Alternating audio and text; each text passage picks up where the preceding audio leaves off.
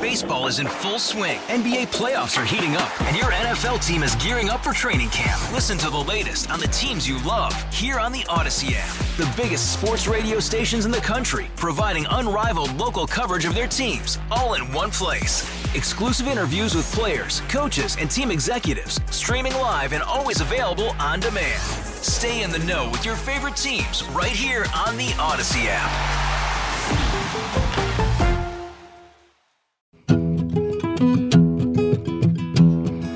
It's time for your favorite show. The Weekend Report is on the radio. Howdy, folks. Welcome to the Weekend Report. This is Gabe Phifer, a.k.a. St. John the Philosopher, filling in for Chris Arps, and got promoted to the big chair today. A little battlefield promotion. Feeling good over there, huh? Oh yeah. It's good to be here, guys. Tony had me come in, and it looks like I'm sitting in the big chair right now while we're waiting for him. But hey, we've got a great show coming up. We've got later this hour, we've got Nick Schroer. We're going to be talking a little Missouri State government stuff going on. The gas tax has been just off the charts. Everybody's paying attention to that, so yeah. we'll find out what Nick thinks. That's right? a big deal for me because I'm that no new taxes guy. Okay, like ever? Yeah, like almost pretty much ever. If you'd have to do a lot of convincing for me to say, okay, the government doesn't have enough money.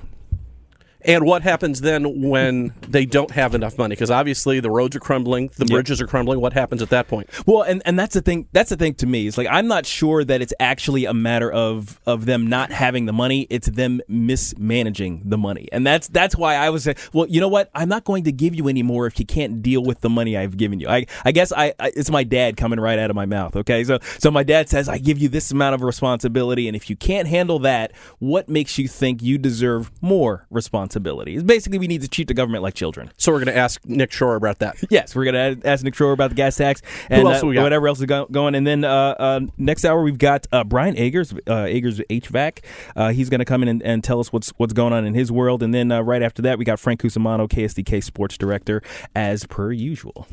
Are you making your my demo? Your broadcast debut. He sounds really good. He stepped into the big chair. He's ready to go. I don't know. I walk in and we're just doing it, huh? Well, the schedule is the schedule, my man. So we got to keep going. Yeah, so, okay. But hey, guess what? Tony's in, so he can take over. Yeah. Thankfully. What are we talking about? I just introduced the show, so you're right on time, man. Gotcha. So yeah, I heard you guys talking about the gas tax there. That is something I am very interested in. Actually got a chance to talk about that a little bit earlier this week and how it kind of surprised some people because I think a lot of us were, focused on our own individual pieces of legislation that, we're interested in. Like I was keeping a close eye on the SAPA bill and, and wondering and, if that was going to make it through, at the final bell in the 11th hour. Yeah. As it seems to happen every year, we've heard with things like the SAPA bill and other pieces of legislation that seem to have wide support all session long that somehow end up dying on the floor and because the clock expires on it. And as confident as everybody seemed about the Second Amendment Preservation Act getting through this year, you never. It still took to the very last day of the session, so you're never that confident if you can't get it done until the very last day. Yeah, the Republican supermajority isn't a grand slam for all of the Republican priorities. No, that's what you find in Missouri. Not at all. And particularly because we have that the timeout clock basically on legislation, exactly. So that it creates this interesting web of deals, I think, that go on in the background and bills that die and all that stuff. It gives politicians a chance to be politicians and tell people that they support a bill or don't support a particular bill and not actually have to make any movement on it. Like they can say, "Look, I definitely support the Second Amendment. Voted in favor of. I definitely, check. Yeah, I definitely support eliminating gun-free zones. I definitely support people being able to carry in churches." And they say it and they say it and they say it, but then they they can just let the clock expire. Yeah, it's like, oops. And then go, I guess we got to start over next. There was one line in there that I didn't like, so I asked them to change it, and they said they would, and by the time they changed it, we ran out of time. Yeah. So it gives it that the way that we do it, which is I mean, it's not a bad thing. It's just it's politics. Now I'm going to ask a question. Politics is a bad thing that I don't know the answer to, and we all know that that's never good. But seriously, is Missouri?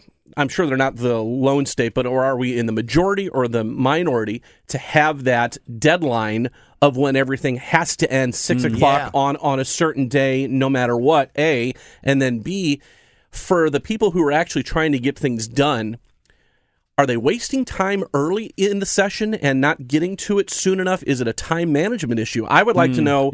A, do we need to change it and say, yes, we can have a little more flexible deadline? And B, how are we managing our time to get these bills across? Because we know it's going to take just based on averages, it's going to take 4 days to get through this committee and 3 days to get through this. Are we not introducing them soon enough to get to them soon enough to where we're up against that weird, hard deadline? Frank, if you were in Jeff City, they would never be late. Everything would start on time. People would still be late, whether people were there or not.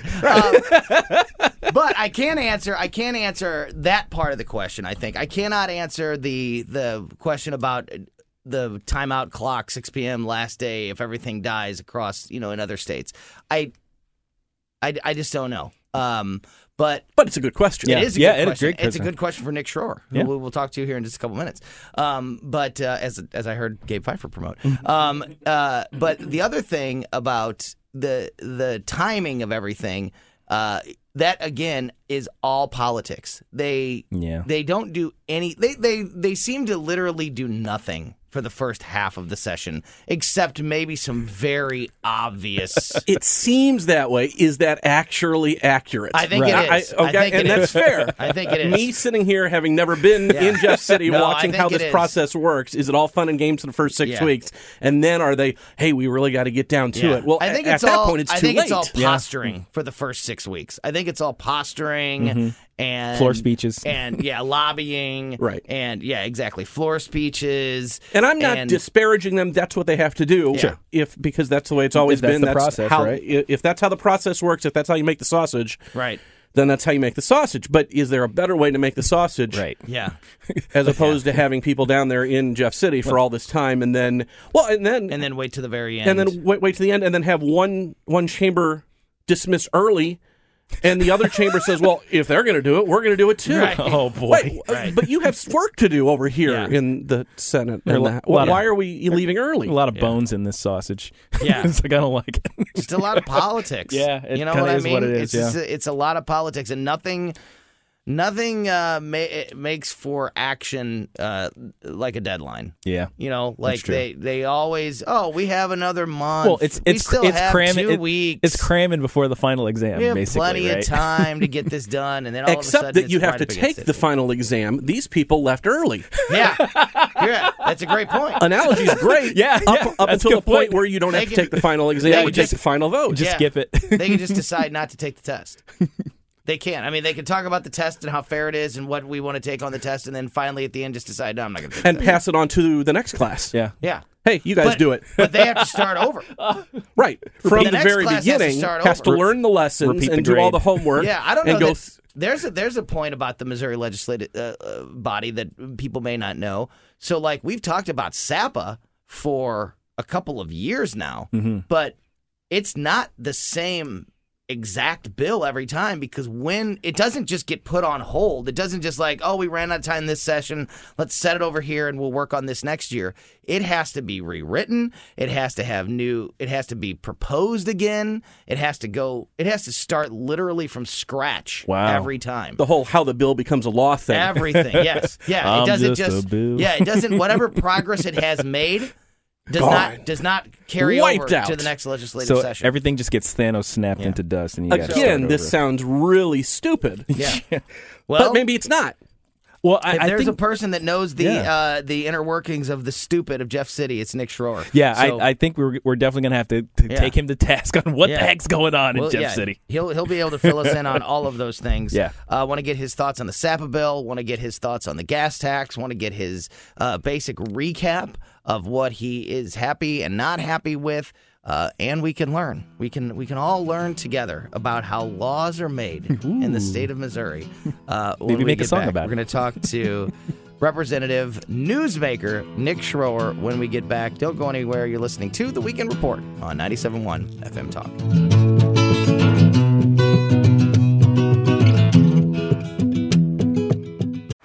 Baseball is in full swing. NBA playoffs are heating up, and your NFL team is gearing up for training camp. Listen to the latest on the teams you love here on the Odyssey app. The biggest sports radio stations in the country, providing unrivaled local coverage of their teams, all in one place. Exclusive interviews with players, coaches, and team executives, streaming live and always available on demand. Stay in the know with your favorite teams right here on the Odyssey app.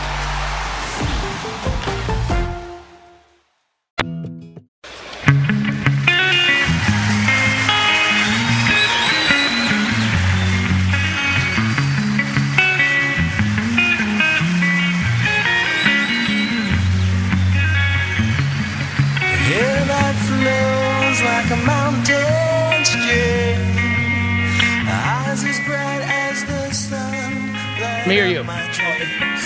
It's me? Okay. Yeah. Welcome back to the Weekend Report, 97.1 FM Talk. My demo reel's finished. All right, got it. Tony Colombo here with Gabe Phifer, a.k.a. St. John the Philosopher from the St. John the Philosopher YouTube channel, who is once again in for the jet-setting Chris Arps. I'll tell you what, things open back up. The world opens back up, and Chris Arps is on the road. He's got a lot of time to make up for. He's a mover and a shaker, man. Yeah, he is a mover and a shaker. He's got a lot of lost time to make up for, and he has literally been all over the country over the last couple of weeks, and we will hopefully get him back on very soon and be able to catch up with him on all of those things. Yep. And as always, I'm thankful for the opportunity to sit in for him. And as always, we are thankful for your ability to sit in for Chris Arps. So Gabe is here, and so is Frank Ladd. And joining us now on the line, and for the rest of this hour, is our good friend, Representative Newsmaker Nick Schroer, who just finished up the Missouri legislative session. And, Nick, we, in that last segment, had a lot of questions that we didn't have answers to. So we are loaded. I thought Gabe has all the answers. As a rocket scientist, you should have all of the answers. Just like in the movies, I should know all the things. Even a rocket scientist, however, can sometimes not understand politics. Because it's not logical. Right. Not a lot of common sense in politics. No. So, you know what? Let's since we have Nick for the rest of the hour, so we can we have the luxury for once to kind of start slow and move into this conversation. So, what you just missed, Nick, was us having a conversation about how the timeline of the session rolls out. And you and I have talked before about how, there's nothing like a deadline to make action happen. And it seems like every year that all the big stuff, all the drama, everything happens at the very, very end of the session, and it happened again this year. There were some last-minute things. We'll get into things like the gas tax and the SAPA bill and all that as we go forward here with Nick. But before we dive into those specifics, how does that work? Is it what it seems on the outside, like it's just a lot of posturing and a lot of floor speeches for the first half of the session, and then everybody thinks, oh, we have time, and we got to make our case or whatever, build our case for whatever we're fighting for, and then it just all hits the fan at the very end? Or is there actually more getting done that we just don't realize throughout the entire thing? I think all of that. I think absolutely all of that. There is a lot of posturing. You've got two separate entities in the legislative branch. You have the House and the Senate. You also have the executive branch that has priorities, but they can't create legislation. They're relying upon the legislators in the House and the Senate. And what passes in the House doesn't necessarily mean it's going to pass in the Senate and vice versa. So you have a lot of different entities. You've got, and this is very strange that the leaders in the Senate recently came out and said that you have 3 caucuses in the Senate. You have conservatives, and there's the conservative caucus led by Bill Eigel and Bob Onder. You have Democrats, which the majority thereof are so far left. I would say that they're radical leftists. And then you have, as leadership said, you have moderates. Well, no. Wait a second. You have a supermajority Republican Party. I thought we're all conservatives, and that's where it really becomes an issue. And that's why we passed, unfortunately, things that I stood and fought against this year, like the gas tax and PDMP, which creates an unnecessary and expensive database for fighting something that the 49 other states that have this have not been able to combat effectively. But yeah, I think ultimately during the first portion of the year, nobody wants to move too fast. I do. I want to get all my priorities done, but nobody wants to move too fast because then you don't have leverage on the other branch, whether that's the executive branch, the other chamber, the Senate. And that's why I think a lot of the leadership in the House and the Senate for years past, since term limits have kind of moved at this snail's pace. Some things go to the governor's desk. I know in 2020, the very first thing to get there on the governor's desk was my bill related to license reciprocity for military spouses. Now, that was within the first couple of weeks. That was a Trump priority as well. But this year, at the very last minute, the very last several days, it was an explosion of priorities that got done. Some good, some bad, and what I call it the ugly, the good, the bad, and the ugly. The ugly part of this is priorities that necessarily didn't get done, such as banning critical race theory in our schools, which are already here. It's been here. Parents are furious.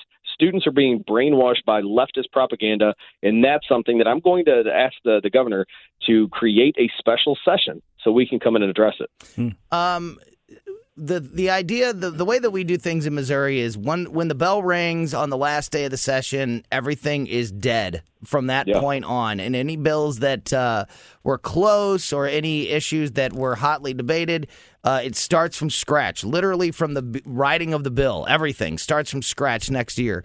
In your knowledge of state politics, is the way we do it here in Missouri very similar to other states, or is our process more unique? I wouldn't say it's necessarily unique, but there are other states, for example, that only meet every other year. There are certain states that they meet just for a couple months rather than 5. There are some that don't have an obligation to have a balanced budget like we do in the state of Missouri. You can look at Illinois, who I think their first balanced budget was a year or two ago. So, yeah, every state, it's unique in its own way. There are some legislators in other states that don't get paid at all. There are some that get paid even though their state's basically bankrupt, like Illinois. They get paid a very hefty amount just for being state legislators and not in Congress. And there are other states that have a very small amount of legislators. Here in the state of Missouri, we have 163 House members, which were, I think, in the top 5 or 6 when compared to other states. But yeah, you make a great point. You know, there's a lot of the general public that they will continue to email me and talk to me about bills they love, bills they hate, well after the close of session. And, you know, I tell them, everything starts from scratch. There was a bill that I've been working on for 5 years. Myself and good friend Senator Bill Eigel were able to get it across the finish line this year, and that's the Law Enforcement Officers Bill of Rights. This year, we included a lot of good things in it in the last couple of days, which included portions like my Bobby Bostic juvenile offender reform. And I know I've talked about that in the past. We've got a PTSD assistance bill, which includes a 988 public safety fund to help our first responders cope with PTSD, and something which the left deems controversial. We think it's common sense, and that's stopping the defunding of the police, which we just saw at Kansas City, despite the violent crime numbers in St. Louis and Kansas City skyrocketing. St. Louis defunded police. Now we've got the mayor in Kansas City doing basically the same thing. So I'm encouraging the governor to sign this bill. Unfortunately, it won't go into effect until August 28th, no matter if he signs it today, tomorrow, or August 28th. It's going to go into effect at the end of August. So let's get into the gas tax. I mentioned Do we earlier. have to? Yeah, because I think there are people that are listening that just want an explanation, and I know that you're not. I know that you're not the one that owes them that explanation because you're not the one who did this. I absolutely do. And, being the people's advocate for my district, I represent my district and I represent the Republican Party. I represent the state of Missouri, and I am furious. It has ignited something within me. So let me set this up. So let me set this up because I mentioned this earlier.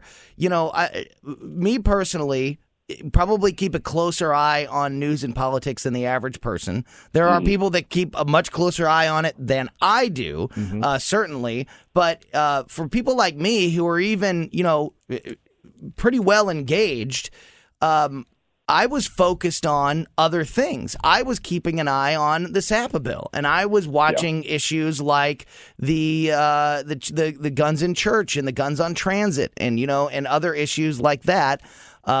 A little bit, watching the Medicaid situation, and this gas tax bill was just not really on my radar, and that's my fault. I should have been paying more attention. Why wasn't it on your radar? Was it because you figured, hey, with a supermajority of Republicans, there's no way we're going to usher in the largest tax increase in the state's history, $500 million. So can you explain can you explain exactly what the gas tax is, what that bill is, and what we are now, that is the law are going to be in the state of Missouri, and then explain what it is, and then tell us why you are so against it. Well, ultimately, it's death by a thousand cuts for our pocketbooks as taxpayers here in the state of Missouri, and not necessarily even taxpayers, but anyone using our roadways. So going back just a couple of years, the gas tax, there was a gas tax movement. There's a gas tax movement every single year that I've been in office since 2017. We put it on the ballot. The voters voted it down, and I thought that was the end of it. And in the chamber, you constantly hear of, from one side, you hear it when it benefits them. From the other side, if there's an issue that the people have voted on, yes, you'll hear, hey, the people spoke on this issue. Medicaid expansion is a little bit different because of the funding mechanism that wasn't there, and that couldn't have been there. But with the gas tax, the people spoke just a couple years ago, voted it down, said enough's enough. Years before that, they did that again. But despite that, we had Republicans going against their party platform in the Republican Party platform and thought it was a great idea to slowly increase the gas tax over a couple of years. Now, here's the kicker. They indicated, the sponsors of the bill in the House and the Senate, and all the lobby corps that was behind this have indicated, hey, wait a second. This isn't a tax increase because if you don't want to pay it at the end of the year, you can get your money back. Well, how can you do that, Bob? That's what we would ask Bob Barker on Price is Right, and he would tell you, just keep your receipts. But when you dig into the legislation of this bill, it's not that simple. When I worked in the gun library at Cabela's for a number of years, I would always tell people, hey, despite you having these receipts, you're going to have to scan it. The ink on here is going to disappear after a couple of months, and that's exactly what we heard on the House floor, is that despite many people wanting to keep their receipts, those receipts that you have to turn in at the end of the year to get your rebate back, you would have to scan them in or take pictures of them. But that's not just it. That sucks anyway. Yeah. I don't keep receipts. I don't keep receipts. I don't do, I'm cashless most of the time. I try to keep, I don't have a big wall. I keep as little as I can. I monitor my banking. I used to be a big receipts guy before something called the internet came around. And I'm able to track my banking online. So that part right there even stinks. So I didn't mean to cut you off, but that already is no good. Yeah. Think about how fed up you would be as a single parent. You've got two kids in the car right after school. They need a snack. They're hungry. Well, you need gas, and you don't want to pay this tax increase. Well, guess what happens when it says the receipt bin is empty? Come see the clerk. Yeah, exactly. What are you going to do? Exactly. What in the world are you going to do? I got to get to karate or whatever you're just ferrying your children to. Yeah, you're driving away. For me this past week, it was gymnastics. Yeah, there you go. Oh, baby. And that's an issue I know all about we gymnastics. That we heard on the House floor. Another issue is it's not just the receipt you have to keep. You have to write down the exact address and location where you got the gas. Wait, what? The number on your card, which was paying for that gas, and the VIN number for each vehicle that gas went into. among some other criteria. So the hoops that have to be jumped through in order to get your money back are incredible. And the fact of the matter is, not too many people are going to do this. There was another state that which had is done the this, point of putting those hoops up. Let's be honest. You put those hoops up so people because many people won't jump through those hoops and won't claim their money back, and that's more revenue. But it's still a nod to say, oh, but you can get your money back. But they you can still make that claim. There. Yeah, And Frank, go yet ahead. it's the same system that they used to have for folks that purchase gas for their boats or for their lawnmower. Yes. You could turn in your receipts right. if you used it specifically for those items. So it's, and we've seen not many people have done that. Right. Obviously. I didn't even know that was a thing. There you are. The two out of the three people in this room were like, what are we talking about here? Wait, what? So, Nick, we only have about a minute left in this segment. Nick Schroer is going to stick around and do another segment with us. But these last few seconds, just kind of put a bow on your thoughts on this gas tax. I think it's terrible. I think that the Republicans, the supermajority Republicans, owe an explanation and an apology for claiming that they are Republican, that they are conservative. I think anyone voting in favor of the tax increase owes the people in the state of Missouri an apology for going against their will when they voted this down time and time again, and now basically told them, we know what's best for you, your family, and your pocketbooks. Give us the money.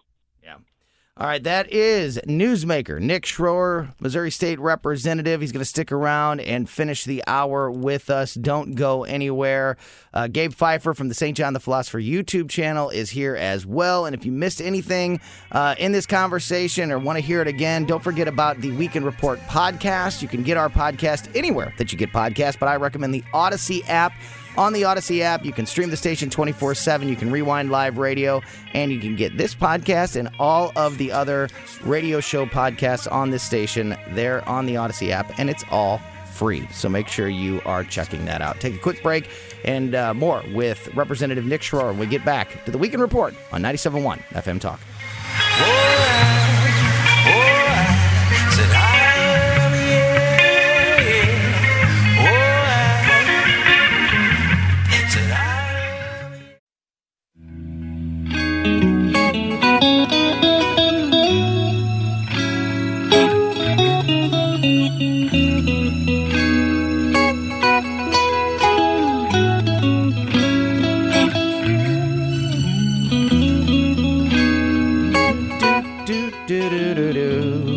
That is the sweet sounds of Perry Woods on the Weekend Report, 97.1 FM Talk.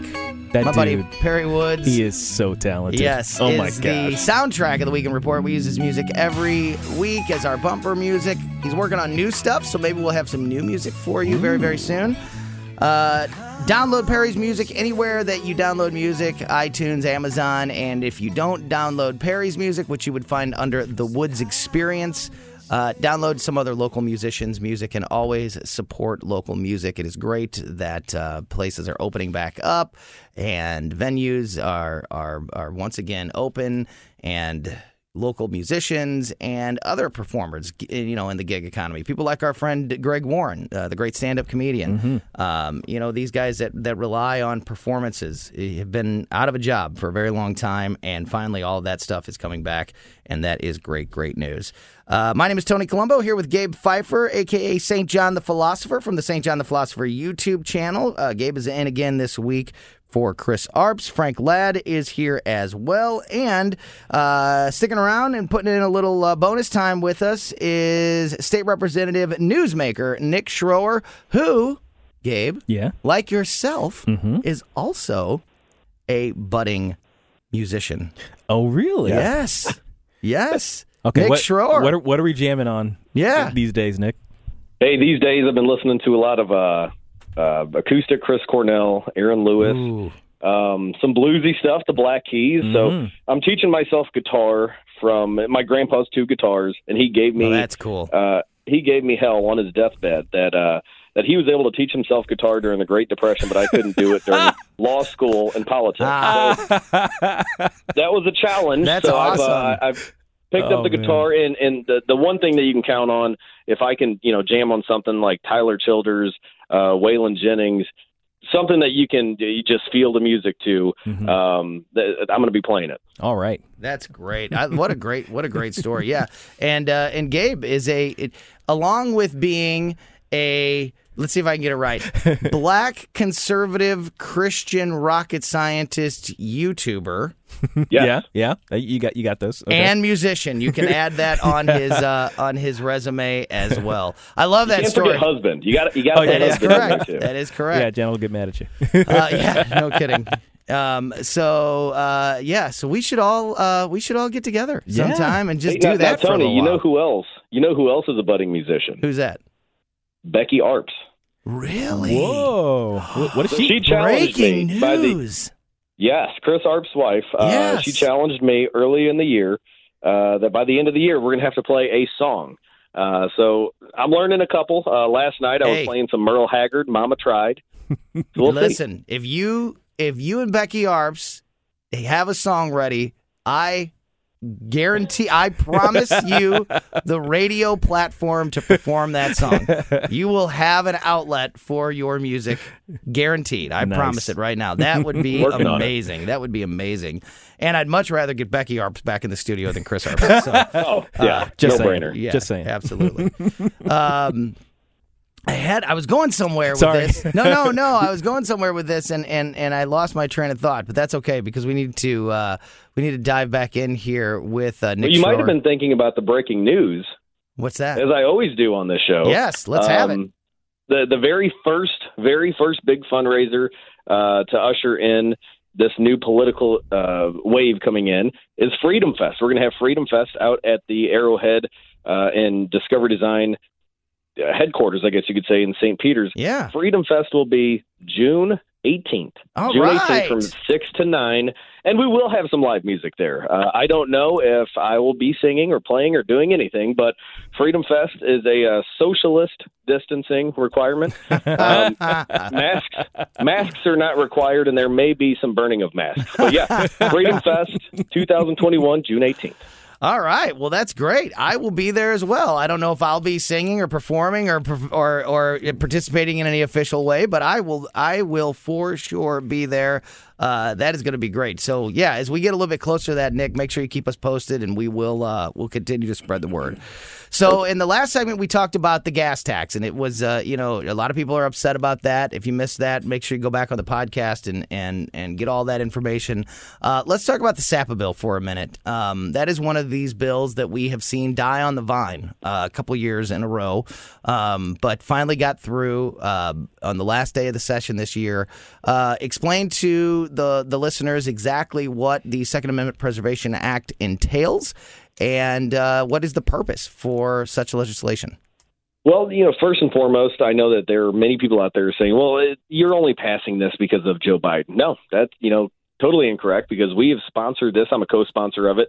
We've sponsored this for the past several years. Yeah. And even before that, when Governor Jay Nixon was in office, the legislature, I think under Tim Jones, passed it, sent it to Governor Nixon. Didn't have the numbers to override the veto, but this year we will. So the Second Amendment Preservation Act, some very smart people get it confused and say Second Amendment Protection Act. But I will tell you this. What kind of moron would say that? It happens. It happens. It does. I know. It happens, particularly on this radio station with somebody that you guys might know. well, time and time again, especially 2019, 20, and 21, we've seen the left actually come out and say, yeah, actually, we are coming for your guns. That's what Robert Beto O'Rourke stated in Texas. He lost. Unfortunately, Joe Biden won and was standing by him when he said, hell yes, we're coming after your guns. Mm-hmm. And Joe Biden said, yes, we're going to bankrupt the NRA and come after them as well, which I believe is the majority of Americans or law-abiding citizens. So what this bill says is, look, per our 10th Amendment rights, we're going to continue to do what we believe is best here in the state of Missouri and govern the people in a way that we believe is best for them. The federal government, unfortunately, they can still do whatever they want. The judiciary has indicated with this issue, yes, they can legislate and impact our rights as Missourians. So what this bill would say is they can pass whatever they want.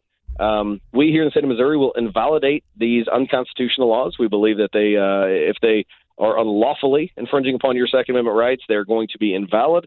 But if they are going to try and enforce these unconstitutional laws. They're not going to use our men and women in blue to do that, going door to door to strip law-abiding citizens of their lawful rights, their God-given rights to possess these tools of defense. And if they want to do it, they can use their federal agents. So I believe that that's fairly common sense. There were some issues that were brought up on orders of protection and domestic assault victims not being able to protect themselves and their abusers having weapons. All of those were red herrings. That is not the case whatsoever. But fortunately, we have a supermajority. I believe that the governor is fully in support. We worked with law enforcement on the minor issues that they said could have popped up with some older language. So now we have the majority of law enforcement in the state of Missouri on board with protecting your Second Amendment rights. And that's another reason why I think, look, law enforcement's working with us. We should work with them and ensure that we have their backs and continue backing the blue here in the state of Missouri. Did you say SAPA has a veto-proof majority? Yeah, we have a veto-proof majority in the House and the Senate on this. Looking at the numbers, I cannot envision a situation where Governor Parson would veto it. But in a magical world where he would, we've got the numbers to override that veto. The Senate still has the ability to filibuster it, but in a special session or in a veto session where any bills that were vetoed, we have the right to come in. I think that's a bill that's definitely going to be ushered through. The previous question will be called, meaning we're shutting down debate, the nuclear option, take it to a vote. That's comforting and great information there, because we've heard a few people saying make sure you are on the governor to sign this bill. Make sure you're leaning on the governor to sign this bill. And like you said, I've never heard anything from Governor Parson indicating that he wouldn't sign it. But it's comforting to know that it looks like it's got veto proof majority anyway. Well, Tony and Gabe, before we shift, I just want to throw this out there. I know you and I have spoken about it on Second Amendment Radio. We've spoken about it in person. Whenever I'm in the station, we've talked about the rights of Second Amendment medical marijuana users and the fear of many that need medical marijuana or believe that it will help them. There's a fear that if they get their card, the federal government will obtain that information and strip them of their Second Amendment rights. This does have a provision. I will tell you this. This does have a provision which could insulate their Second Amendment rights, provide more protection for their Second Amendment rights, so long as the courts do not strike it down. We know that this is a bill that ACLU and other groups have their eyes on to file suit after. So as long as that provision is kept in, I believe Second Amendment rights for medical marijuana users or permit holders will be protected. But that's something to keep an eye on the rest of this year, how the courts are going to handle that. What about the red flag law situation? Has that been addressed? Will it be addressed? That is something that a lot of people who are supporters of the Second Amendment and gun rights, that's the thing that kind of looms out there as a very scary proposition. What is the situation, the current situation with red flag laws in the state of Missouri?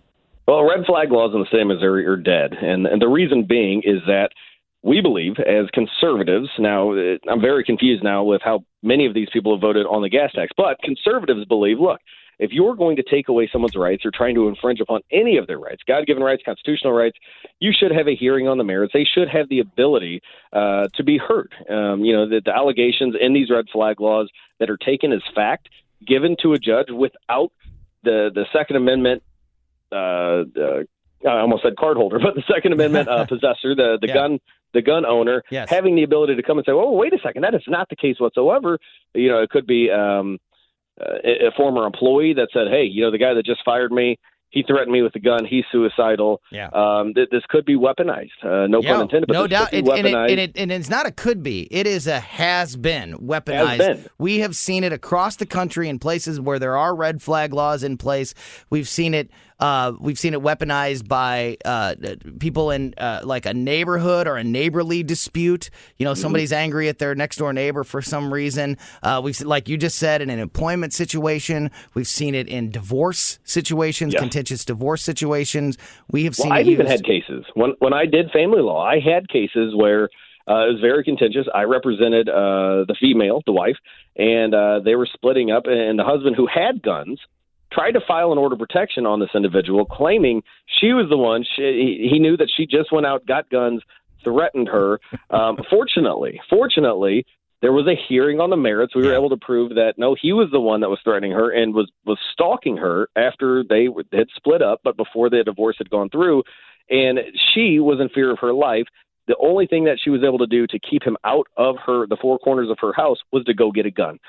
In a red flag law state, her gun would have been stripped. Yeah. He would have been stalking, could have slipped right in to do whatever he wanted. Until you put... It's amazing. Look, the idea behind the red flag laws, I actually am for. But until due process and Correct. until guilty until proven innocent is included in the legislation, which it is currently not in any red flag law I have seen across the country, due process and guilty until proven innocent are not included. And once we got to get those things in there before it could be anything that I would support. And there are three individuals that have tried to work with the Democrats and actually have a bill, we've morphed their bills into something that will provide due process, will provide judges the ability, which they already have now, to restrict someone's Second Amendment rights when there's an order of protection in place.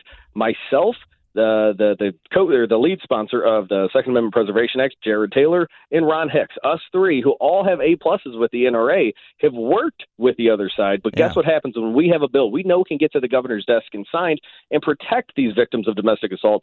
The Democrats say no. They want it to where they can come in without due process, strip you of your Second Amendment rights, and they're not willing to work. Only a couple minutes left here, Nick. Let's try to get to a couple things very quickly. Gabe has a question. Go ahead. Sure. And with the few minutes we have left, could you just give us like a quick recap, a rundown, a good, the bad, and the ugly, if you will, of the entire session? I know we've hit a couple of very specific things, but what's been your impression, and what are the real things that you think have come out of this session? Well, in a couple minutes, I'm going to try to hit it really quick. If you miss anything, you can go to my Facebook page Schroer Mo. Just look me up at nickforrep.com, Nick for Rep, all spelled out, and you can actually, I think I had 5 different posts, but some of the good, the Second Amendment Preservation Act, some more of the good. We passed the Law Enforcement Officers Bill of Rights. We got that PTSD bill in there allowing for certain funds to be used to help our law enforcement officers cope. In the juvenile justice sentencing reform, which even the ACLU was in favor of. We had the defunding police measure.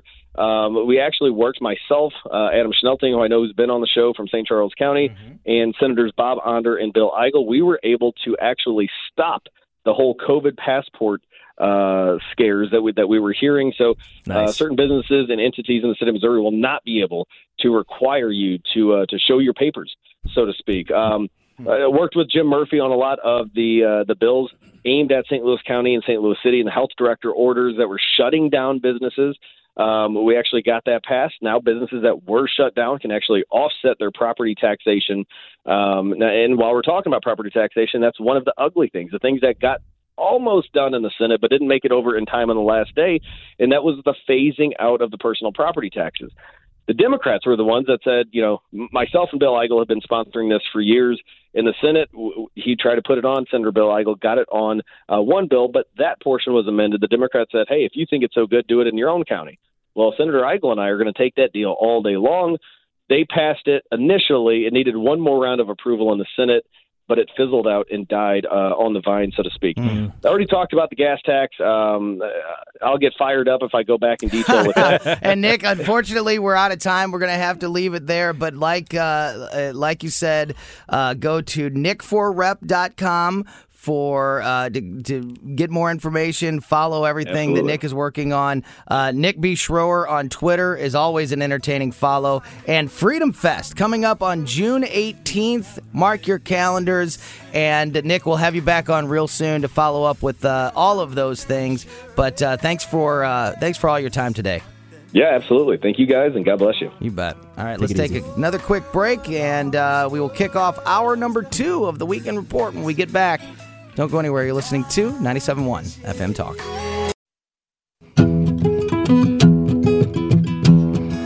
It's time for your favorite show. The Weekend Report is on the radio. Thank you, Perry Woods, and it is hour number 2 of the Weekend Report on your radio. Thank you so much for joining us. If you missed anything from that first hour, for the majority of that first hour, we were joined by State Representative Nick Schroer, who had a lot of great information for us regarding the just ended Missouri legislative session. We talked about the good, like the SAPA bill finally getting passed and on its way to becoming law. We talked about the bad, like the gas tax, and got Also a lot ugly. of got a lot of great information about all of the things that were and weren't done by the legislative body in Missouri this year. So if you missed any of that, make sure you check out our podcast. You can get the Weekend Report podcast anywhere, but I would recommend the Odyssey app as being the best place to go and do that. My name is Tony Colombo, here with producer Frank Ladd, and in for Chris Arps once again this week is our friend Gabe Phifer from the St. John the Philosopher YouTube channel. Heyo. Thanks again for your time today, my friend. Oh, yeah. And I have some issues that I want to get into with you. We are this hour going to talk to Brian Eggers from Eggers HVAC. We're also going to talk to Frank Cusumano from Channel 5. A lot happening in the sports world right now. Blues not looking so great in the playoffs, but there's a lot happening with the Cardinals season and some other sports issues that I want to get into with Frank, so that's always going to be a great conversation. Want to hit some news issues with you, Gabe, while we have time. But before we do that, update people on what's happening on the YouTube channel. Oh, sure, yeah. Well, my latest video that's still going strong here is a recap of a call that I received while on another show here on the station, as well as a tweet that kind of went out during the whole conversation. And it's a great example. Something from Annie's show, right? Oh, yeah, from Annie's show, yeah. But it was a great example of how liberals approach a black conservative, or in one instance, I don't think she realized I was black, but that's even more indicative of the type of things we deal with when race comes into the conversation, and when radio is part of the conversation because you can't see the other person. Oh yes, and now you actually have to attack the ideas, right? Yeah, but, and I would imagine that it's happened to you. I know I've seen it happen in person to Chris Arps and other black conservatives that have been on the radio with me, that will a caller will say, well, you have typically a white caller will say, you have no idea, how dare you speak on issues that you have no idea on, because they don't realize that you're a black person. And that it messes people up, man. It's so fun. I would imagine that when that setup happens, that you just feel like you have the hammer. Yeah. Like, I am going to mess up this person's world. It is a great temptation not to strike the fear of God into them with your response. But, I think it came out pretty well. That particular interaction was good. But so definitely check out that video. I expand upon some of the points I made on the radio. I actually linked to a clip of the conversation, so you can hear it straight. So yeah, it's just a good time, and you can check that out while in the meantime I'm working on other things. Yeah. One of them, which I think is definitely just going to be an overall exploration of racism in America in 2021. Oh wow, that will be amazing, and I can't recommend it enough. St. John the Philosopher on YouTube. Make sure you're checking out Gabe's videos.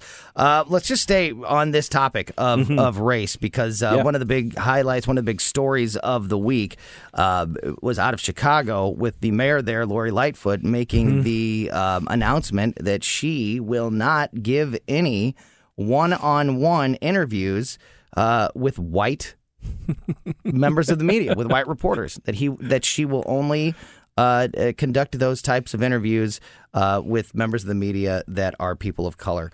When you will not talk to somebody because of their race, specifically. Isn't that racism, Gabe? That's exactly racism, Tony.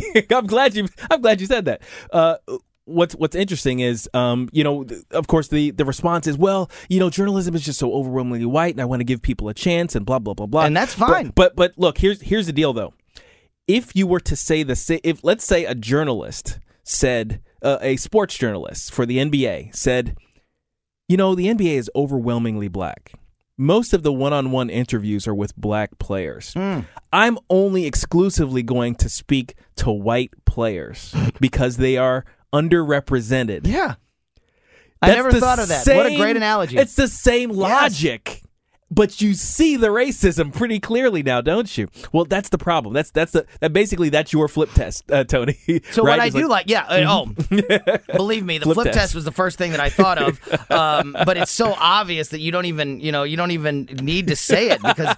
And what I will say is, for the most part, now there's been a lot of sugarcoating it, but for the most part, people in the media, even those who are typically very progressive liberals, have said that this is not a good thing. That's good. Most of the ones that have a very hard time ever being critical of somebody like Lori Lightfoot will say, will cover it up with layers of... I understand her point. Her heart's in the right place. Yeah, her heart's in the right place. Oh, yeah. She's making the right. She's addressing an issue that needs to be addressed. And then after about 3 paragraphs of that, there's a but. Yes, she shouldn't have done it. This isn't the way to do it. Yeah, I wonder why. Gregory Pratt from the Chicago Tribune is a reporter who covers the city's. Who covers the mayor and the city council there. He took issue with the decision, saying politicians should not choose who covers them. Gregory Pratt said that there are real diversity issues in media. It's important newspaper bosses acknowledge and work on it. At the same time, it's important for government officials to be accessible and answer tough questions from journalists of all backgrounds. Gregory Pratt is a Latino journalist, and he tweeted out this week that he was granted an interview with the mayor one-on-one because he's a Latino, but canceled it after he asked the mayor to lift that condition about white reporters, and the mayor's office declined to do so, so he turned down his interview. I think that's great. That's the only way to go. Leo Terrell is a black civil rights attorney. He spoke out on this, saying if a white mayor said the same thing, you would have CNN and MSNBC and Black Lives Matter protesting and burning down this country. She is a racist. Let's be clear. Black woman, mayor, a racist. As a civil rights attorney, I find this repugnant. So, like I said, a lot of people are speaking out against this. While there is, they say there's a diversity issue in the media there in Chicago and maybe across the country in general. I've never looked into it. That's probably the case, and if it is, it should be addressed. But I, like you, think this is not the way to do so. When the mayor made this announcement, she put out a letter letting everybody know why she was doing this and everything. And in the letter, she claimed that there were no female journalists of color covering City Hall. Right after that letter came out, Chicago public radio station WBEZ answered by saying 2 of our 3 reporters are Hispanic and South Asian women.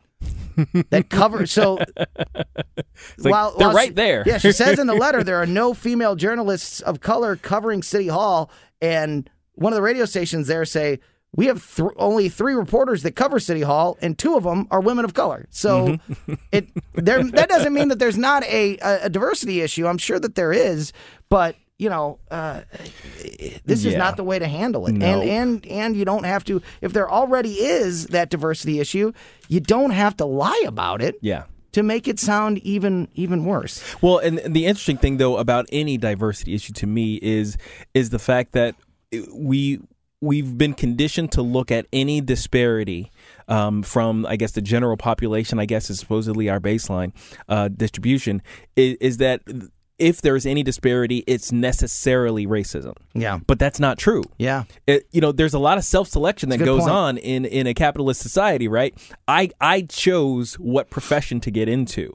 Nobody forced me to get into it, let alone force me out of any other profession. So the thing is, if there's a whole bunch of black people, but they don't want to be journalists, right, or especially cover government, right, then the only way to remedy the disparity is to either force black people into a position they don't want to be, or force out white people from positions for which they've worked their whole lives for. So the thing is, all of these things require tyranny, and that's why you can't look at things from the quote unquote equity standpoint, the basically the guaranteed outcomes.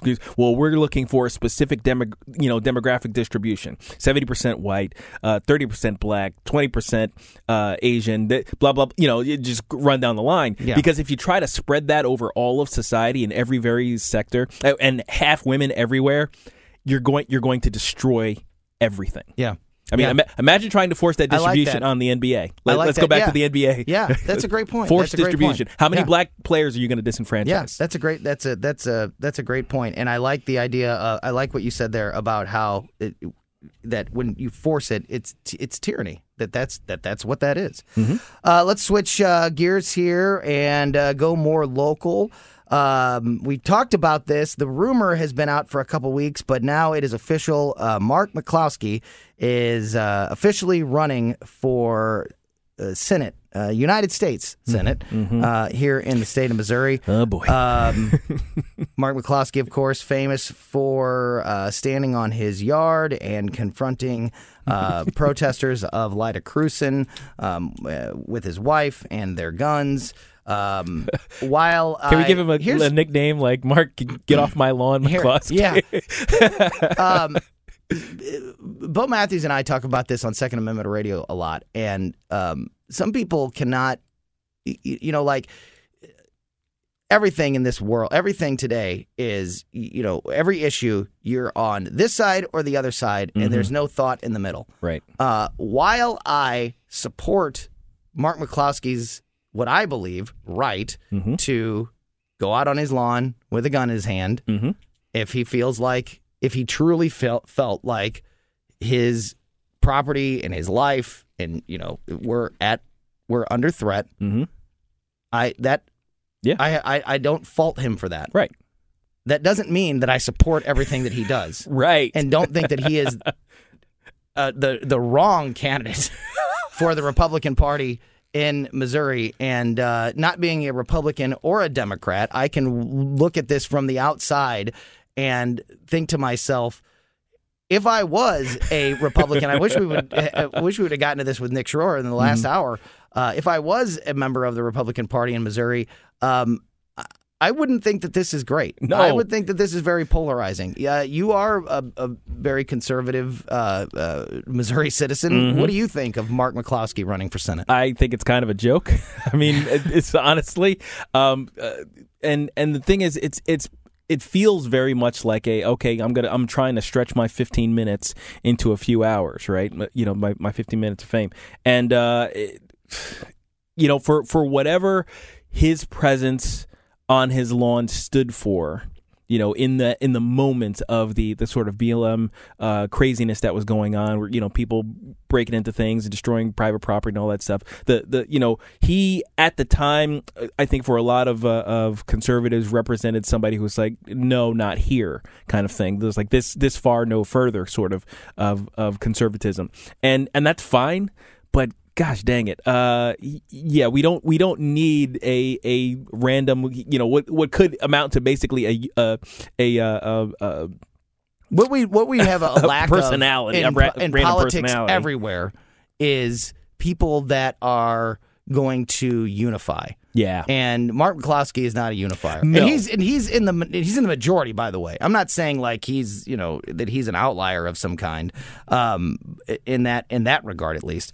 Or even there's the fact that whatever he represented at the time, you're splitting a vote. It big doesn't time there. mean he's the type of person you want in charge of anything. And unfortunately, this is the way we're going in politics. It's these type of candidates. Very personality driven. Very personality, sensational, newsmaker type people that are doing this instead of politicians. Yeah. Which, I'm the last person to ever defend politicians. But and it's the problem with the system. According to the Missouri Scout, since his announcement, he's already raised $200,000 for his campaign. But it's the problem with the primary system is that the people that come out and vote in primaries, they are the extreme people, because you and I, who just only go out for the general election, the everyday people who want the kind of more center of the road people, don't vote in those primaries. So the people that are at the extremes get the votes. and then they progress. Well, interesting enough, I'm one of the few who actually does vote in the primaries, and I look around and I'm like, especially during the general, I'm like, where were you guys during the primaries? Right. Because this is why we have what we have. So totally I get unfair here frustrated. because we only have a couple minutes left in this segment, but I did want to, while we had a chance, get your thoughts as a very religious person with the Christian background. We are seeing religion and politics and world news all clash again in the Middle East right now. Yes. With what is happening between Hamas and Israel over there. What are your thoughts on that issue? I stand with Israel, not only from a religious standpoint on some level, just because God promises a lot of things to Israel, and while I may not understand it completely, I'm not going to take a chance that I'm standing against something God is defending. But even beyond that, just from a cultural, political, just logical standpoint, Israel are the ones being aggressed here. They are the ones being attacked. Yes. Yeah. I mean, just like at their founding when they got attacked from all sides. Here's something that is indisputable. Israel is an ally of the United States. Yes. Hamas is a recognized terrorist organization. Yes, clearly. It's not black and white. No. It's not. No issue is clear as can be. So there's definitely minutia, and there's definitely a lot to unpack there. Yeah. I'm not saying it's that simple because it's not, but it is a little alarming that we have people in the United States government on the left that are really speaking out against Israel and in support of the other side. Yeah, there was always this sort of air of, well, Israel needs to pull back. Israel needs to have what quote unquote proportional responses. Yeah, I'm sorry if you threaten my child. I'm not bringing a proportional response. That's how defense works. Yeah. But it's like the iron. It's like because they have the Iron Dome. Yeah. It's okay to attack them. Yeah, exactly. They can defend themselves, so Right. it's okay. If they were really getting bombed, then it would be different. But they're not really getting bombed because the bombs don't land. It doesn't hurt that much. Yeah, no, that's not how that works. So, yeah. All right, we need to wrap this up and take a quick break. We are going to talk to Frank Cusumano from Channel 5 in a few minutes, and we're going to talk to our friend Brian Agers, one of the great sponsors of this show from Agers HVAC when we get back. Don't go anywhere. You're listening to The Weekend Report on 97.1 FM Talk.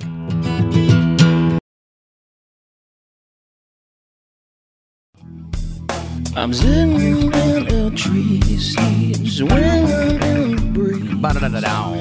Welcome back to The Weekend Report, 97.1 FM Talk. Tony Colombo here with producer Frank Ladd and our friend Gabe Phifer from the St. John the Philosopher YouTube channel. And I actually got that wrong at the end of that last segment. I had my guests flipped. We're going to talk to Brian Agers in a few minutes, and we're going to talk to Frank Cusumano right now. So joining us on the line is our good friend from News Channel 5, the sports director, Frank Cusumano. Frank, it's been a little while. We've gone through some radio changes over here, and I haven't had a chance to talk to you in a few weeks, so it's great to catch up. How's it going? Well, I'm still recovering after you guys fired me, but I've got some counseling, and I think I'm going to be okay. Hey. Mark Reardon seems to give me more airtime. He's nicer than you guys. Hey, listen. My last name ends in a vowel, and so you will always be welcome on my show. Paisan. For sure. I'm going to send you my psychiatrist bill because I had to go through a lot of counseling to get through this thing. Okay, all right. I'll take a look at that, and I will. I'll send it to the appropriate people. He's delicate. He's delicate. So it's my understanding that you are actually. I don't want to get into I don't want to get into your personal life, but I understand that you are doing a little traveling and you are watching some baseball, and it's just got to be great after the year that we've gone through to be back out on the field and watching live sports and seeing. People back in the stands watching baseball and hockey and everything else. It's pretty great. It's pretty great right now, isn't it? It really is. In fact, I just walked into this stadium in Evansville, and I asked the guy, do I have to put my mask on? He says, not unless you want to. So I calmly put it in my back pocket. Yes. I think that's one of the greatest that's things. beautiful. Yeah. Is when you don't have to put on that mask. It's just, look, I don't want to be a guy that's anti-mask because we had to do it for a certain period of time. But knowing you don't have to now, it's just like a significant moment in all of our lives, especially watching sporting events.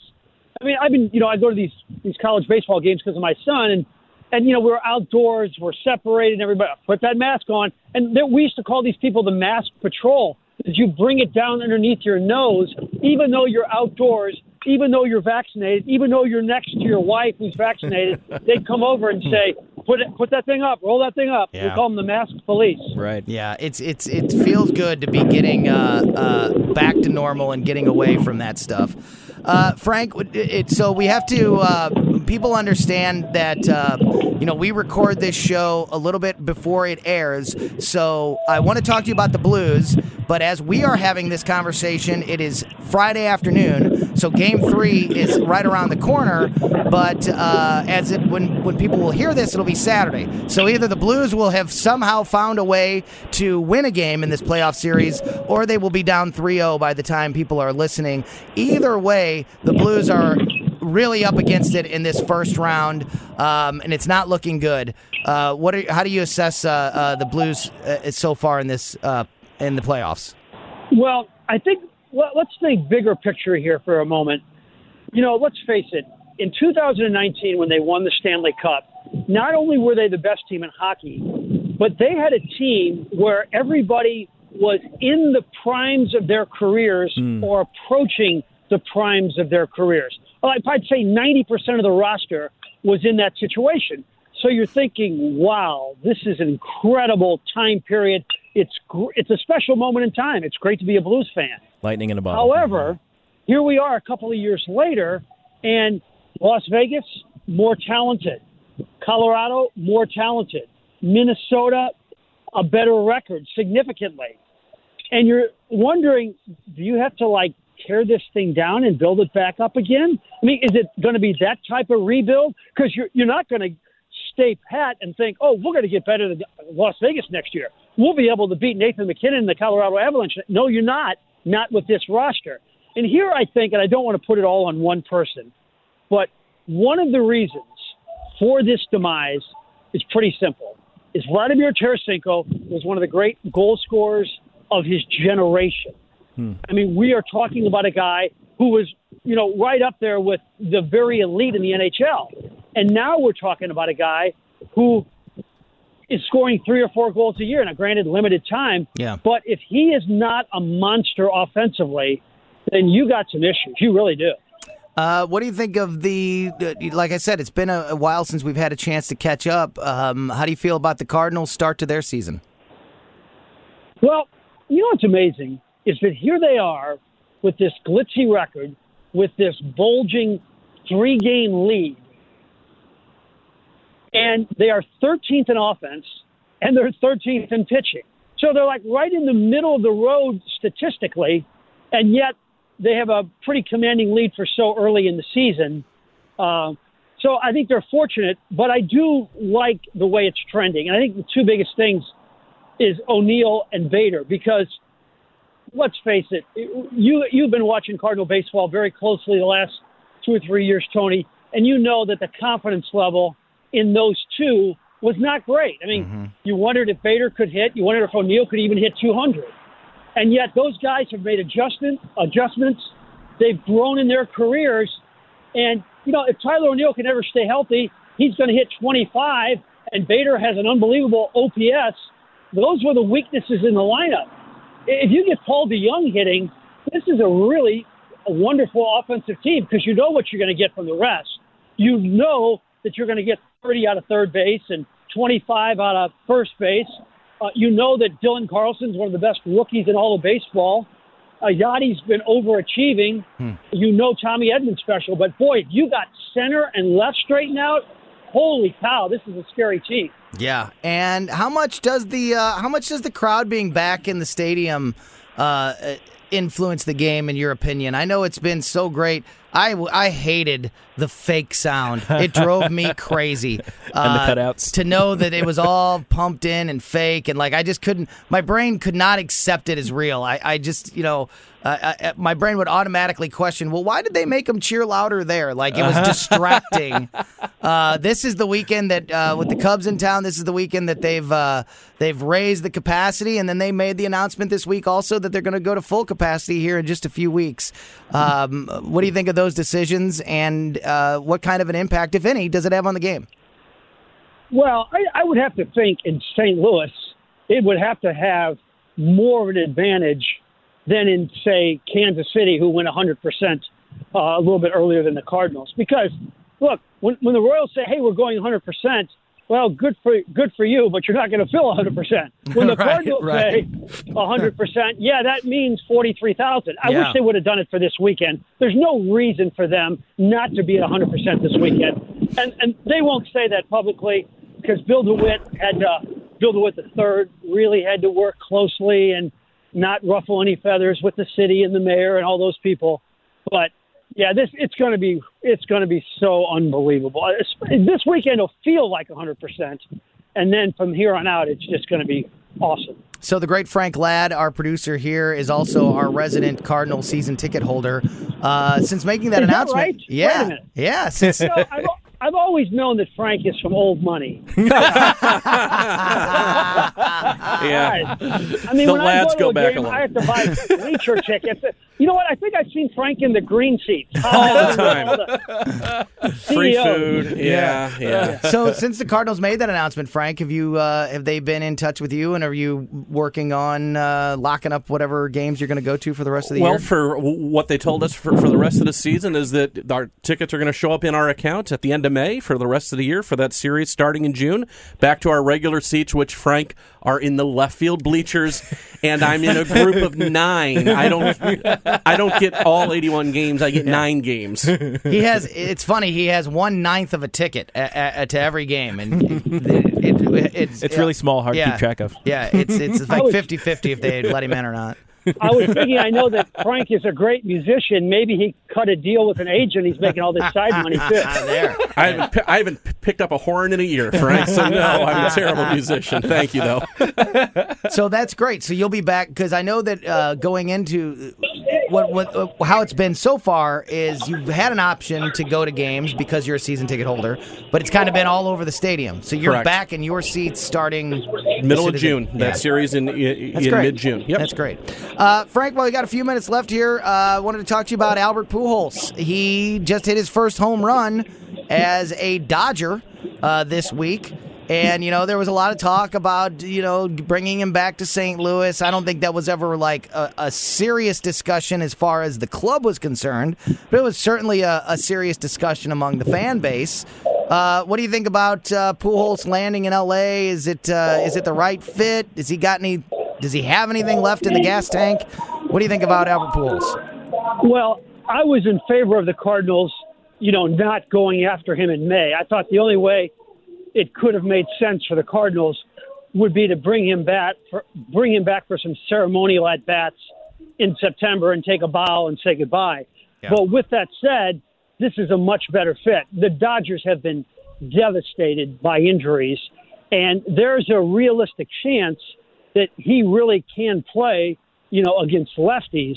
And he's also on a much better team. The Angels do nothing but lose. The Dodgers do nothing but win. It wouldn't surprise me, at least in May and early June, because of the doubting of him and this new energy that he does produce and is pretty good.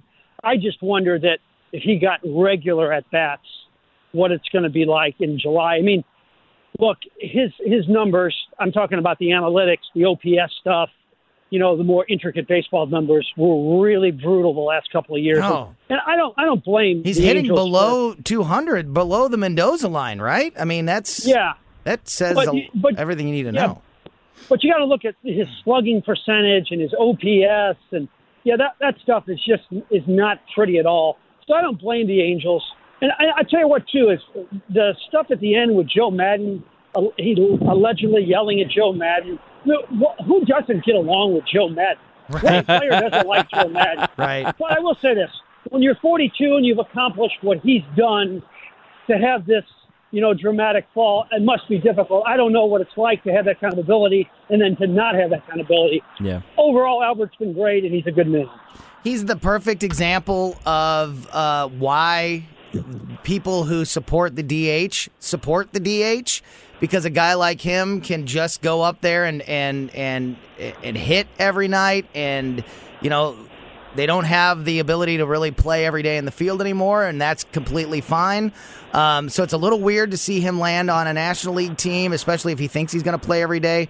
But real quick, Frank, only about a minute left, but wanted to get your thoughts on the designated hitter and the continued rumors that it is coming to the National League maybe as soon as next season. Do you see that happening, and is it something that you are in favor of, or are you like me and hate it? Well, for most of my life, I was against it. But the more and more I see these hitters attempt to hit, it really doesn't make any more sense for them to do it. And, Tony, we're in a time period right now. The pitchers attempt to hit, yeah. Yeah, we're in a time period right now where we're at an all-time high in strikeouts, an all-time low in batting average. I mean, if the right fielder can't hit in baseball, then how is the pitcher going to hit in baseball? So I don't want to see an automatic out. Yeah. I'd rather watch Albert Pujols hit than, say, Miles Michaelis. Thank you so much, Frank Cusumano from News Channel 5. Follow Frank on Twitter as well. Great way to keep up with everything that's happening in the local and national sports world. Frank, great catching up with you, and hope to talk to you again real soon. Thanks for giving me a second chance. Always, my friend. Had fun out there. All right, take a quick break and talk to Brian Agers when we get back. Don't go anywhere. I'm the one who will satisfy your need. Satisfy.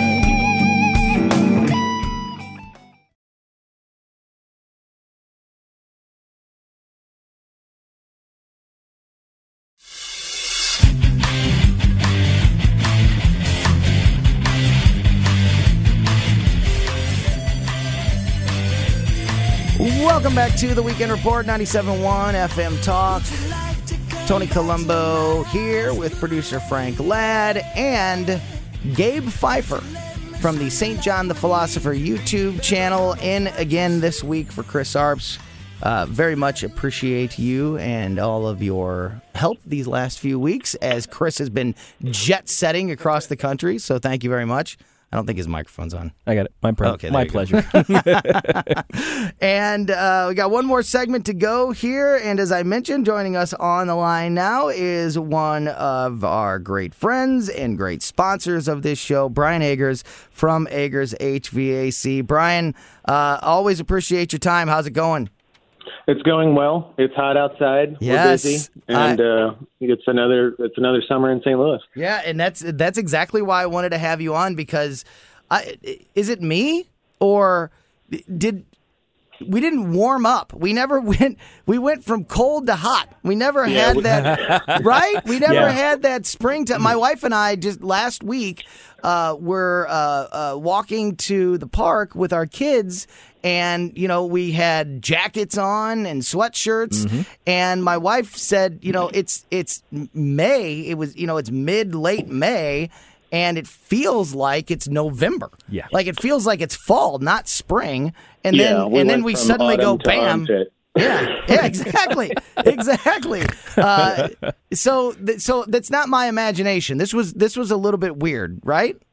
It is. I mean, it's been a cooler spring than what we're used to so far, and that's what is the drag about when this weather pattern happens in our region, is that nobody turns the air on. It's too nice. It's too cool. I'm going to hold out, and then it's mild, and all of a sudden it's hot, and everybody turns the air on, and a bunch of people don't have air. Exactly, and that's exactly what I wanted to have you on for, because it just like a switch was thrown, and it's hot again now, and it's going to stay hot. And so people all over the area are turning on their air conditioners either for the first time, or they're running them, constantly for the first time. Maybe it's been on, a couple times here and there, but now they're going to be turned on and not turned off. So What are there's a joke there, turned on and not turned off. There's a sex joke in there somewhere. You guys, we will stay away from. I let it pass. Yeah, if you're out in your car listening, just unpack that and make your own joke, and then laugh at your own joke. I got caught watching that. Stepped out of the box. It's fine. But what are some of the things? What are some of the things that can happen? What are some of the things that people should be looking for? When they turn on their air conditioners and start running them very hard for the first time. Well, I'd encourage people to do it immediately if they haven't turned them on yet. Every year, and this year is no exception. I've heard from people, in casual settings where they don't want to turn their air on yet because it's not hot enough, and that's a bad idea this year in particular, just because of the nature of cool to hot and the workload that's going to be coming into heating and air conditioning companies. And then the third rail that nobody is excited about is COVID caused a supply chain issue last year where in our industry there was a forecast of about a 30% downgrade in demand, and they missed that forecast, and instead we had a pretty significant increase in demand. So there was probably about a 40% oops. Wow. And so we've never recovered from that as an industry. And now, and I don't want to get political, but the fact of the matter is the federal government is paying people to sit at home, and manufacturers are having a pretty difficult time getting people to come to work. And so what that has spelled is manufacturing in the heating and air conditioning sector is sometimes at this point 3 to 4 weeks out before you can get what you've ordered. And so fortunately for us, I kind of had a feeling this was coming and did some checking around and placed some strategic orders a couple of months ago. And nice. Why is the best? We've got a couple $100,000 worth of equipment sitting around our office and shop ready to go.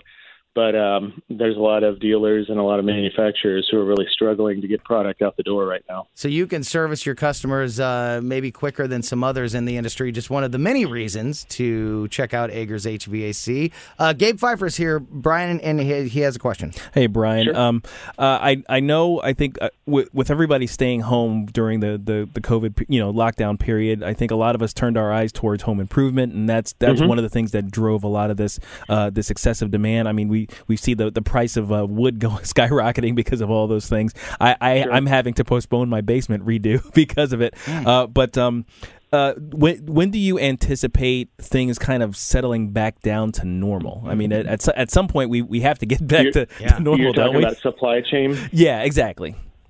3 years. Yeah, I was going to say, is it even on the horizon at this point? Oh, wow. I guess a year and a half basically in lockdown is with the crazy up and down of the demand is going to force a 3-year response. Unfortunately, it's not just one thing. It's not just, we had a copper shortage, now we're over it. It was a copper shortage, and then it was a resin shortage, so you couldn't make the drain pans that go in the evaporators. Oh. And then it was a chipset shortage where you couldn't make thermostats, and it seems like every week and a personnel shortage that you just addressed. You can't assemble anything. So it's like there's always something that is popping up, kind of like the whammy on the game show when I was a kid. And it's like, honestly, I mean, people listening, 3 years, this guy doesn't know what he's talking about. I obviously don't have a crystal ball, but from the analysts that I've talked to and the things that I've been privy to, I'm going to say, if nothing else goes wrong, we're probably going to be 3 years before things feel like they're back to the way they used to be. You know what, Brian? I didn't even anticipate going down this road in this discussion, but we've talked a lot about colleges and furthering your education on this show in the past, and I have always been a big endorser of trade schools, and college is good for some people. Yeah, it's the right thing. If you're Gabe Phifer and you want to be a rocket scientist and an engineer, then you need to go to college. Yes. But it's not the one-stop solution for so many things. And everything that you have just described, all of the needs everywhere in your industry, which is only one of the many trade industries, it's a perfect, that's a great endorsement for what could be a great lifestyle and career for somebody who wants to go into the trades and get educated and get a job immediately. And a lot of people aren't really looking at that. I mean, kids in high school are encouraged to go to college en masse, and college is not for everybody. Right. I didn't particularly like school, but I loved mechanical things. And so for me, it was an obvious choice. But we're going to have, some estimates are 250,000 jobs that are open and can't be filled in the next few years just in the heating and cooling trades. Wow, that's incredible. And so that means that somebody who's a young person who doesn't want to go $100,000 in debt and then come out with a degree that they may or may not get a job, they can spend 2 years in a trade school, start usually making somewhere around $20 an hour, and within 5 years be making $40 an hour. I mean, that's where things are at. And so I would encourage any parents listening or any young people who are mechanically inclined or who have some sort of interest in working with your hands. It's a phenomenal field to get in, and you can kind of write your own check at this point. Definitely. Yeah, that is incredible and something that people need to know because the jobs are there. Yes. And if you get that education, the jobs are there and you will be able to get to work right away. Only a couple minutes left here, Brian. I can't talk to Brian without mentioning the mobile showroom. If you are looking for a new system in your home, Agers HVAC, one of the great tools that you guys have is the mobile showroom. Shows up right there in front of somebody's house, gives people an opportunity to go in and touch and feel and operate and look at the system completely and make sure that they are making the right decision for their home and for their budget. And I know that those are all things that you are very sensitive to. So I just want to make sure that people hear about the mobile showroom before we let you go. Anything else? Anything else that you can touch on before we let you go, and let people also know if they do need to get a hold of you, if they're having air conditioner problems or they're looking to put a new system in, how do they get a hold of Agers HVAC? You can find us online at Call Agers, which is callagers.com, or you can call our office at 636-681-1976, and we still have pretty good turnaround and availabiliability, but as things heat up and the schedule fills up, I hate to say it, but, some of my compadres out here are telling me that they're 2 and 3 weeks out already. And so we're not that bad. Get into the queue, guys. Coming. Yeah. So Brian turn on your Agers. air and make sure it works. Yeah, and change your filter. Yeah. And change your filter. Brian Agers from Agers HVAC, thanks again for joining us today. Agers is a sponsor of the show. We certainly appreciate that as well. Brian, we'll talk to you soon. Enjoy the rest of your weekend. All right, thanks, guys. All right, and that is going to wrap up this edition of the Weekend Report. If you missed anything, download our podcast on the Odyssey app. For Frank Ladd and Gabe Phifer, I'm Tony Colombo. Thank you so much for listening to another edition of the Weekend Report on 97.1 FM Talk. Enjoy the rest of your weekend. Baseball is in full swing. NBA playoffs are heating up, and your NFL team is gearing up for training camp. Listen to the latest on the teams you love here on the Odyssey app. The biggest sports radio stations in the country, providing unrivaled local coverage of their teams, all in one place. Exclusive interviews with players, coaches, and team executives, streaming live and always available on demand. Stay in the know with your favorite teams right here on the Odyssey app.